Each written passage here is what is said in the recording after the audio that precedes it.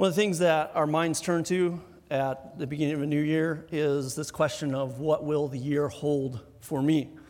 So I want to take that question and reframe it a little bit. So instead of what will this year hold for me is what will I hold on to this year? What will I hold on to this year? Now, this is also a time where we also hear lots of cliche statements about, just good little ditties that we can take through the year. I think of lots of statements I heard at work when I was working in a place down in Virginia Beach called LifeNet. But one of the things that we always heard was teamwork makes the dream work. That was one of my favorite ones.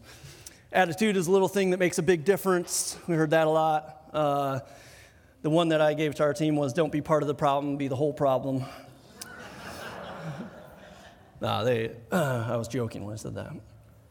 So instead of giving you a bunch of cliches, which we could do, and you could walk out of here and say, oh, well, write that down in my Bible and just have a cliche. I want us to focus on something tangible. And you think, well, how is grace tangible for 2023? How is grace for 2023? What does that look like? So I want to define grace this morning. I want to define grace by 4 characteristics that we're going to see from the scripture. So let's turn to Ephesians chapter 2,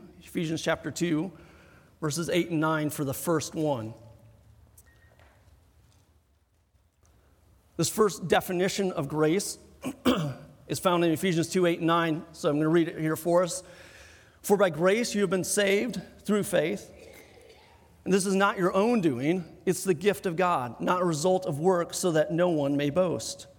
Grace is defined as a gift. Grace is a gift. Specifically, it's the gift of salvation. The greatest truth that you can learn and hold on to is that salvation is by grace alone. It's a gift. Look specifically in the middle of verse 8. It's not of your own doing. Paul squarely combats our transactional nature. And what I mean by our transactional nature is this. When we think of receiving something, we usually think of doing something to receive it. So if I work X amount of hours, I get paid X amount of money. If I clean the dishes, I get appreciation. If I do something, I will receive something. That's our transactional nature. But I guess sometimes we call this sowing and reaping or receiving our just rewards. Whatever the term, we believe that nothing is free. That's how we operate. Nothing is truly free. You have to earn everything. But Ephesians 2:8 tells us that salvation is not earned. In fact, it cannot be earned. It must be given. And if it's given without being earned, then it's grace. Grace is a gift. God's goodness to those who deserve only his wrath. Romans 6:23 says, the wages of sin is death, but the gift of God is eternal life through Jesus Christ our Lord. Notice Romans 6:23, though, the only thing that sinners can earn in Romans 6:23 is death. So what does it take to earn eternal life? Trick question. You can't earn eternal life. It is a gift. You may have heard of this acronym based on grace. God's riches at Christ's expense. God's riches at Christ's expense. Whose expense? Who did the work? Christ did. Now, the fact that salvation is a gift, that grace is a gift, has 2 applications for us. So first application, grace is a gift. Application number 1, it's not about us. It's not about us. If we earned it, if we worked for it, if we were owed it, then of course we could take pride or we could feel superior. But the first step to receive the gift of salvation is to admit that we don't deserve it because we're sinners. We must admit we earn only death because of our sin. Eternal life, we need it. We seek it, we cry out for it, but we don't deserve it. And so God acted. Look earlier in Ephesians chapter 2. Look at verses 4 through 6. God, being rich in mercy, because of the great love with which he loved us, even when we were dead in our trespasses, made us alive together with Christ. By grace you have been saved. And he raised us up with him and seated us with him in the heavenly places in Christ Jesus. God is the one who gives salvation as a gift.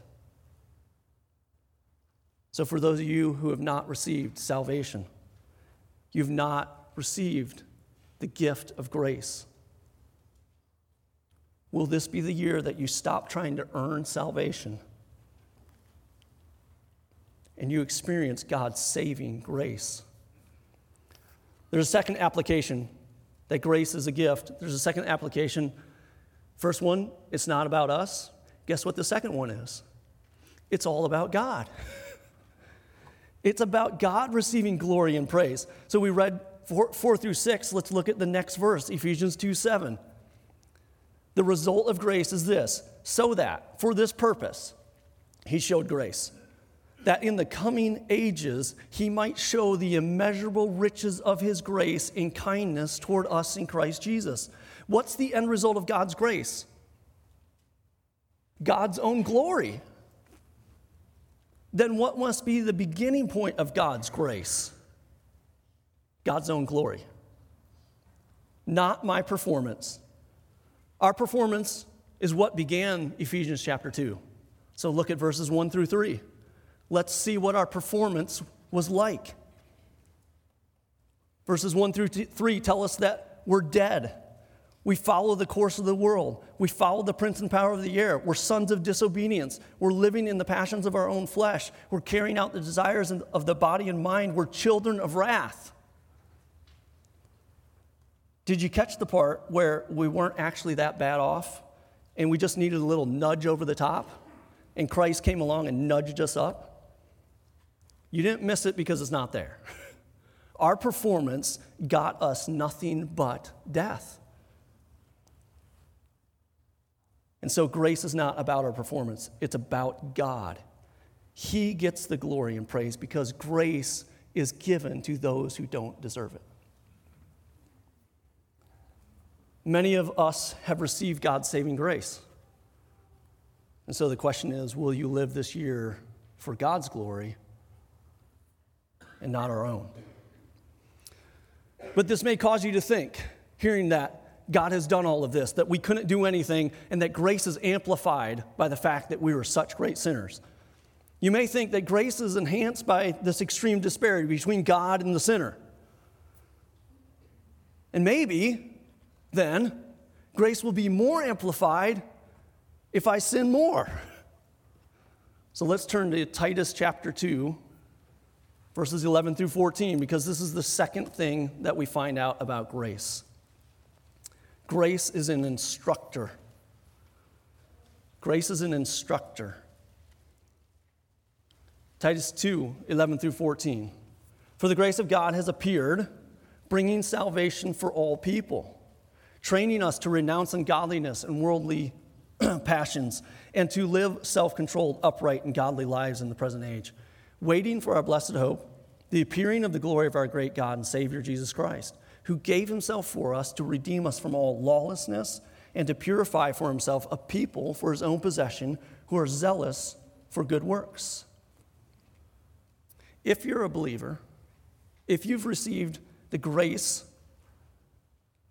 if you've received grace as a gift for salvation, then you should realize that you're in possession of grace as an instructor for sanctification.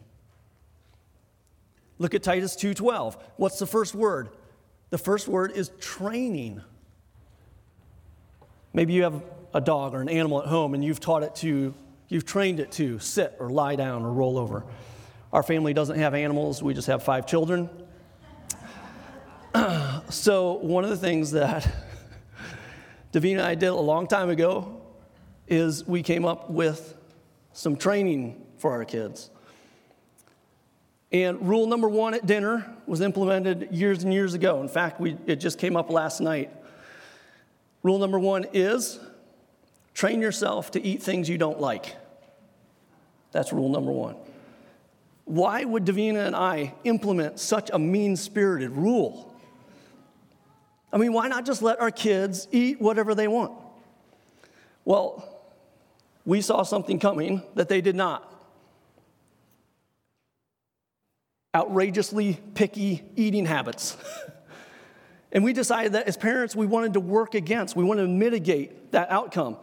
There's a whole bunch of food that they were missing, like mushrooms and jalapenos and Brussels sprouts and liver and sushi and all kinds of other things that they could enjoy if they would train their taste buds. Now, guess who was not asking for that rule? None of the kids. Not a single one of them at 9 months old, having tasted the pureed banana and apple medley that they were eating, smacked their little lips, put down their spoon, looked at Davina and said, "Mother, this is delicious, but I desire to grow my palate. So tomorrow, kindly serve the pea, carrot, eggplant medley that I detested last week." None of them asked for this. They didn't want to trade in their taste buds to eat other things. They wanted what they wanted and only what they wanted when they wanted it. Who does that sound like? It sounds like sinners. It sounds like us, every man, woman, and child in here. Ultimately, what is sin? We want what we want when we want it. But we sinners have received grace. We receive grace for salvation, and then, sinfully, we assume that means we have the green light to Christianize all of our desires, deciding that God saved us to be happy, so we now have license to do whatever we want to. Look back at Titus 2:11. The same grace that brought salvation, the grace of God appeared, bringing salvation for all people. That same grace begins to train us to bring discipline to our undisciplined lives. And this training has both a negative and a positive application. Negatively, the training is to renounce ungodliness and worldly passions. I don't mean negatively as bad. I mean negatively as subtracting something. What does that mean? It means that grace is training us to say no to sin, to have what we want and only what we want. Grace is training us to mortify the flesh. That's a fancy phrase. It just means that grace is training us to kill sin, to say no to sin. All right, so if we're supposed to say no to sin, what can we say yes to? What do we get to say yes to positively then? The application is grace is training us, the next phrase, to live self-controlled, upright, and godly lives in the present age. See, if we put off sin, then we have to put on something, and we put on godliness. Paul uses that same tactic back in Ephesians when he's describing the process as putting off the old man and putting on the new man. Grace trains us to look more and more like God. Grace trains us to be holy, and the process of being made holy is called sanctification. We saw this process in Titus 2:12, but look down 2 verses to Titus 2:14, and you'll see the same two-sided process again. Christ redeems us from all lawlessness. It means he saves us from sin and sinning, and saving us from sin and sinning means we say no to it. And then, positively, he purifies for himself a people for his own possession. It means to make us clean, to train us to be holy.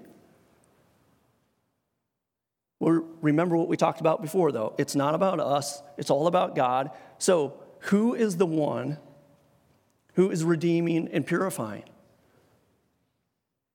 God is. God redeems. God purifies. And so we received salvation by the grace of God, and now we are sanctified by the grace of God. So grace is a gift for salvation. Grace is an instructor for sanctification. We have a third definition that we want to look at this morning. Grace is a ministry. Grace is a ministry. So we highlighted a couple of passages, Ephesians and Titus. In both those passages, we can see the purpose of grace as ministry or service or good works. If you're still in Titus chapter 2, look at verse 14, one we just read.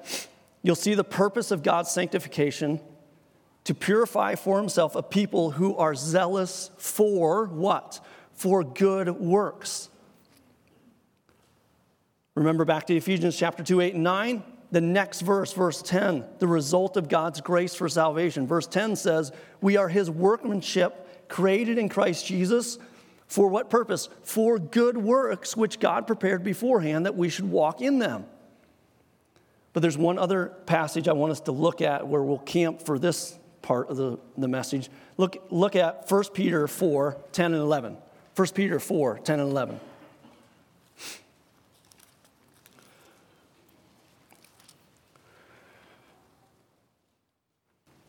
Verse 10 says, as each has received a gift, use it to serve one another as good stewards of God's varied grace.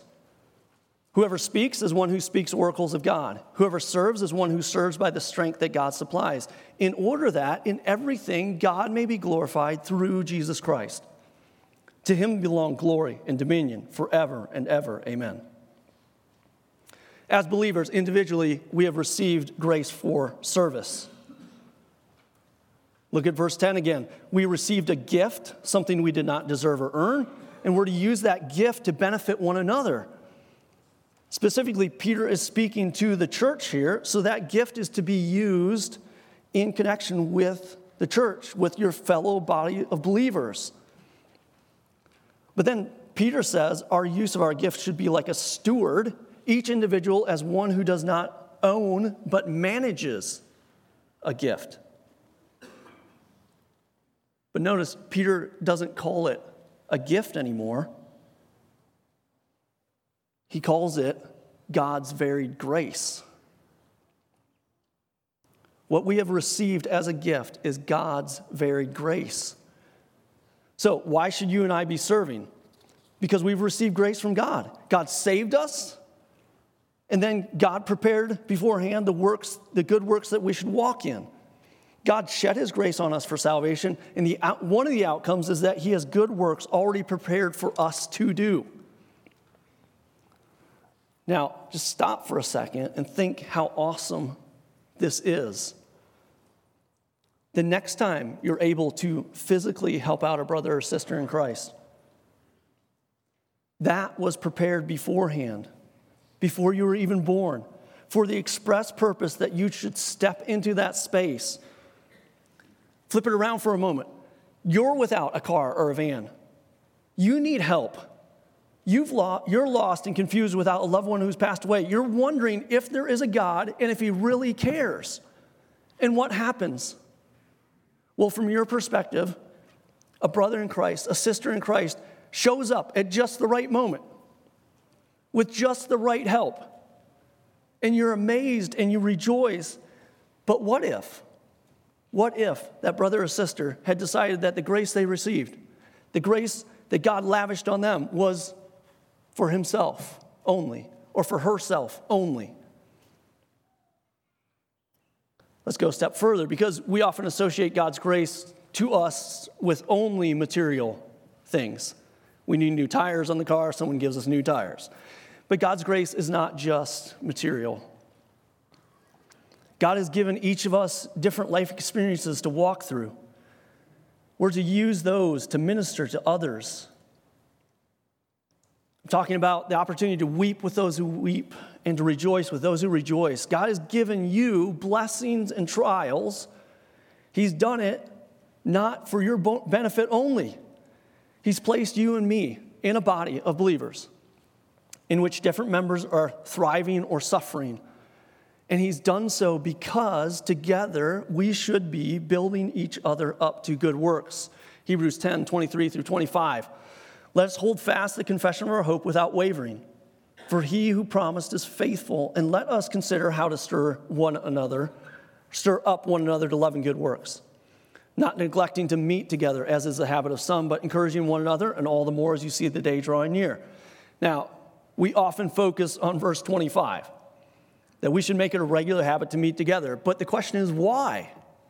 Why should we make it a regular habit? Well, verse 24 says we're to make it a regular habit because we're supposed to be stirring one another up to love and good works.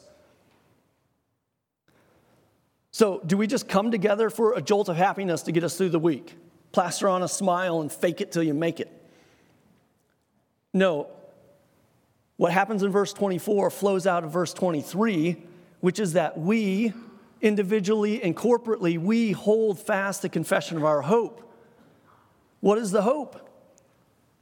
The hope is that grace is true, that salvation is real, that sanctification is slowly making us more holy, and our hope is based on the character and the word of God, that he who promised is faithful. So when we gather, or as we're in this body together, are you sharing grace with others based on the grace that God has given you? Are you serving one another tangibly and intangibly based on God's grace to you? Or are we hoarding the grace for ourselves alone? Now, you may be thinking, you have no idea. You don't know me. The mess that I've made of my life this past week or the past month or all of 2022. You have no idea. God's grace pulled me out, and I mean just barely. I'm not worthy, I'm not good enough to serve others. Let me remind you, you are judging based on your own judgment, your own standard. You're comparing yourself with others. The truth is, we all made a mess of our lives through sin.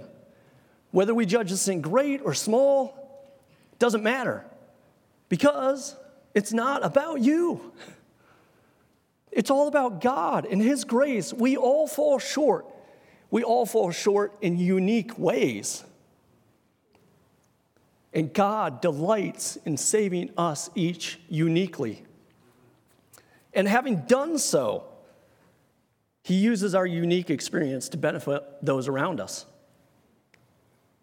Your good works that are prepared beforehand for you to walk in are not my good works. And my good works are not your good works. God has uniquely positioned you for where you're at. One of the things that always amazes me is I think of, again, because the context coming out of LifeNet, there was lots of security at our building. You couldn't enter and exit that building without having a key card.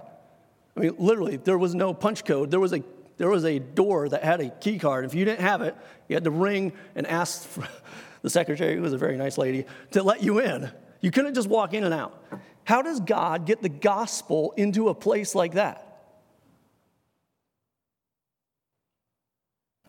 He puts Christians there. He puts you there. God has put you individually, uniquely into your family, into your class at school teams, into your college setting, into your place of business. He's put you uniquely there to live as a Christian who's received grace, to serve those around you. So our application is this: God has prepared you by his grace to walk in good works. His grace should lead you then to minister to others. These first three definitions of grace lead us to the ultimate definition of grace for 2023. Grace is a person. Grace is a person. We could have started here, but here's where we'll end. Because grace is not simply an abstract theory. It's not just something out there, ethereal, that's just a concept to be studied. Grace is a person. It's Jesus Christ. So we, right before Josh read John 1, and we'll start back at John 1:14. verse 15, 16, and 17. So John 1, 14 through 17. The Word became flesh and dwelt among us, and we have seen his glory, glory as of the only Son from the Father, full of grace and truth. John bore witness about him and cried out, "This was he of whom I said, he comes after me. He who comes after me ranks before me, because he was before me." And from his fullness we have all received grace upon grace. For the law was given through Moses, grace and truth came through Jesus Christ. No one has ever seen God, the only God who is at the Father's side, he has made him known. So if you ever wonder what grace looks like, it looks like the Son. Grace is a person. It is the Son. 4 times in the passage we just read, grace is mentioned. The Word, the Son, that is Jesus, is said to be full of grace and truth in verse 14. And again, grace and truth come through Jesus Christ in verse 18. And we have received grace upon grace from his fullness. Let me highlight that phrase for just a moment, grace upon grace. Because it's tempting to think that this is a compounding effect in our lives of grace and then more grace, like somehow we can have a superabundance of grace as compared to other people. The best way I can help you interpret this unique expression, grace upon grace, is to give you an alternate translation, which is grace in exchange for grace. Why do I say that? There's 2 examples. What are the 2 examples of grace here? Grace in exchange for grace. What are the 2 graces that are being exchanged? This phrase, verse 16, is related to the phrase in verse 17. The beginning of the phrase in verse 17 says, "For the law was given through Moses." The law was given through Moses. The Mosaic law was a demonstration of grace from God. And as New Testament believers, we don't often think of the law of Moses as grace. We think of a lot of do's and don'ts. We think of a lot of bloodshed. We think of a lot of strange rules that they had. But we don't think that it was grace from God. But here's a question. How else was a Jew to know what is right and wrong? Or who God is and how to please him? Or how to get back in right relationship with him? God graciously told them in the law. What we have in verse 16 is not only the affirmation that the law of Moses was grace, but that grace did not end there, that there is a grace that supersedes the law. Where is this amazing grace located? Well, verse 16 just told us, from his fullness we have all received. From whose fullness? From the fullness of Jesus Christ. The grace found in Jesus Christ superseded the grace found in the law of Moses. In fact, Jesus Christ is the very incarnation of grace. The only Son from the Father is full of grace and truth. Grace and truth came through Jesus Christ. So whatever we said about grace up to this point, we should be able to apply to the embodiment of grace to Jesus himself. So do we see grace as a gift in Jesus? Well, literally, there is the gift of himself. The very coming of Jesus, Christmas that we just celebrated last week. It's a yearly reminder of the grace of God in giving us Jesus. As sinners, we neither knew nor cared for a Savior to be given.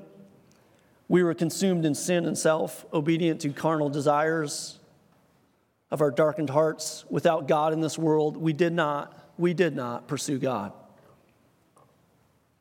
But God pursued us. God pursued sinners, and God did so through sending his Son as a gift. We also see grace as a gift in Jesus' death. Had we longed for salvation or redemption or reconciliation, we would quickly have been thwarted because we have no means to secure salvation. Even if we wanted to, we couldn't have saved ourselves. No righteous work, no sinless life, no ransom fund. Our debt is too great to be canceled by our own efforts.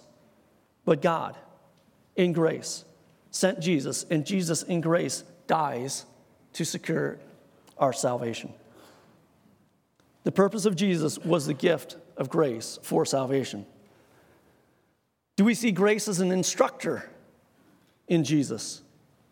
Well, we see this over and over again in the Gospels as Jesus deals with the lame, the deaf, the leper, the mute. Most often with sinners, his words literally ministered grace to those who heard. Luke 4:22. And all spoke well of him, that's of Jesus, and they marveled at the gracious words that were coming from his mouth. But just as we saw in Titus 2, grace is not simply positive affirmations to make the hearers feel better about their sinful selves. Grace calls out sin and the need for repentance. So Jesus can do things like pronounce 5 woes on the Pharisees in Matthew 23, not out of spite or vengeance, but out of grace, if they would only hear his warnings and turn from their ways, if they would only repent. He can overturn the tables in the temple and drive out the money changers, if only they would realize their sin and turn from their ways. One of the greatest examples of grace as instruction comes from Jesus' words from the Sermon on the Mount that we find in Matthew chapter 5 through chapter 7. At the very end of that sermon, Matthew 7, 28 and 29 records this. When Jesus finished these sayings, the crowds were astonished at his teaching, for he was teaching them as one who had authority and not as their scribes. Were they astounded because he said so many nice things to them? He tickled their ears. He made them feel better about themselves. Now, if you read the Sermon on the Mount, Jesus says things like, you have been told, and gives a piece of the law. And then he says, but I say to you. And he amplifies the law. He goes above and beyond the law. Why? He gives them something infinitely more difficult to follow than the law. Because he's revealing the root of sin, the heart of sin within each person. He's calling them to renounce ungodliness and worldly lust. And then he's revealing that he alone is the answer. He can graciously call his followers to obedience, like John 14:15, where he says, if you love me, you will keep my commandments. Because he knows what they truly need is not a better self-esteem, but a right relationship with God. Do we see grace as a ministry in Jesus? Do we see grace as a ministry in Jesus? Well, you should be able to say yes if you remember our study through the book of Mark. Mark 10:45 says, for even the Son of Man came not to be served, but to serve and to give his life as a ransom for many. Jesus, as the embodiment of grace, his whole life is a ministry. It's service to others. The healings and the exorcisms, the teaching and the discipling, the crucifixion and the resurrection are all service for others. We often think of Jesus coming to earth to serve. So sometimes we imagine that it wasn't that big a deal. Like serving sinners was such a privilege that Jesus actually kind of was lucky to get to do it. And in some way or other, Jesus saw the great immediate benefits of it to himself in all this service, and he probably had a lot of fun serving the undeserving and the wicked and his eventual crucifiers. And besides, in the end, Jesus worshiped all over the earth, feeding 4,000, 5,000, healing lepers, making the lame walk and blind see. These things should have set him up to be feted, to be exalted, to be praised everywhere. Instead, this is the description we have of Jesus. He was a man of sorrow and acquainted with grief. His family asked him to stop. His disciples doubted him. The religious leaders hated him. The people used him, and the crowds crucified him. And still, Jesus served. Not for the immediate benefit, but for the Father's good pleasure. So, just thought, maybe when Jesus did not feel appreciated, but still served, As strange as it sounds, maybe when we serve and don't feel appreciated, maybe we have a taste of what Jesus felt like.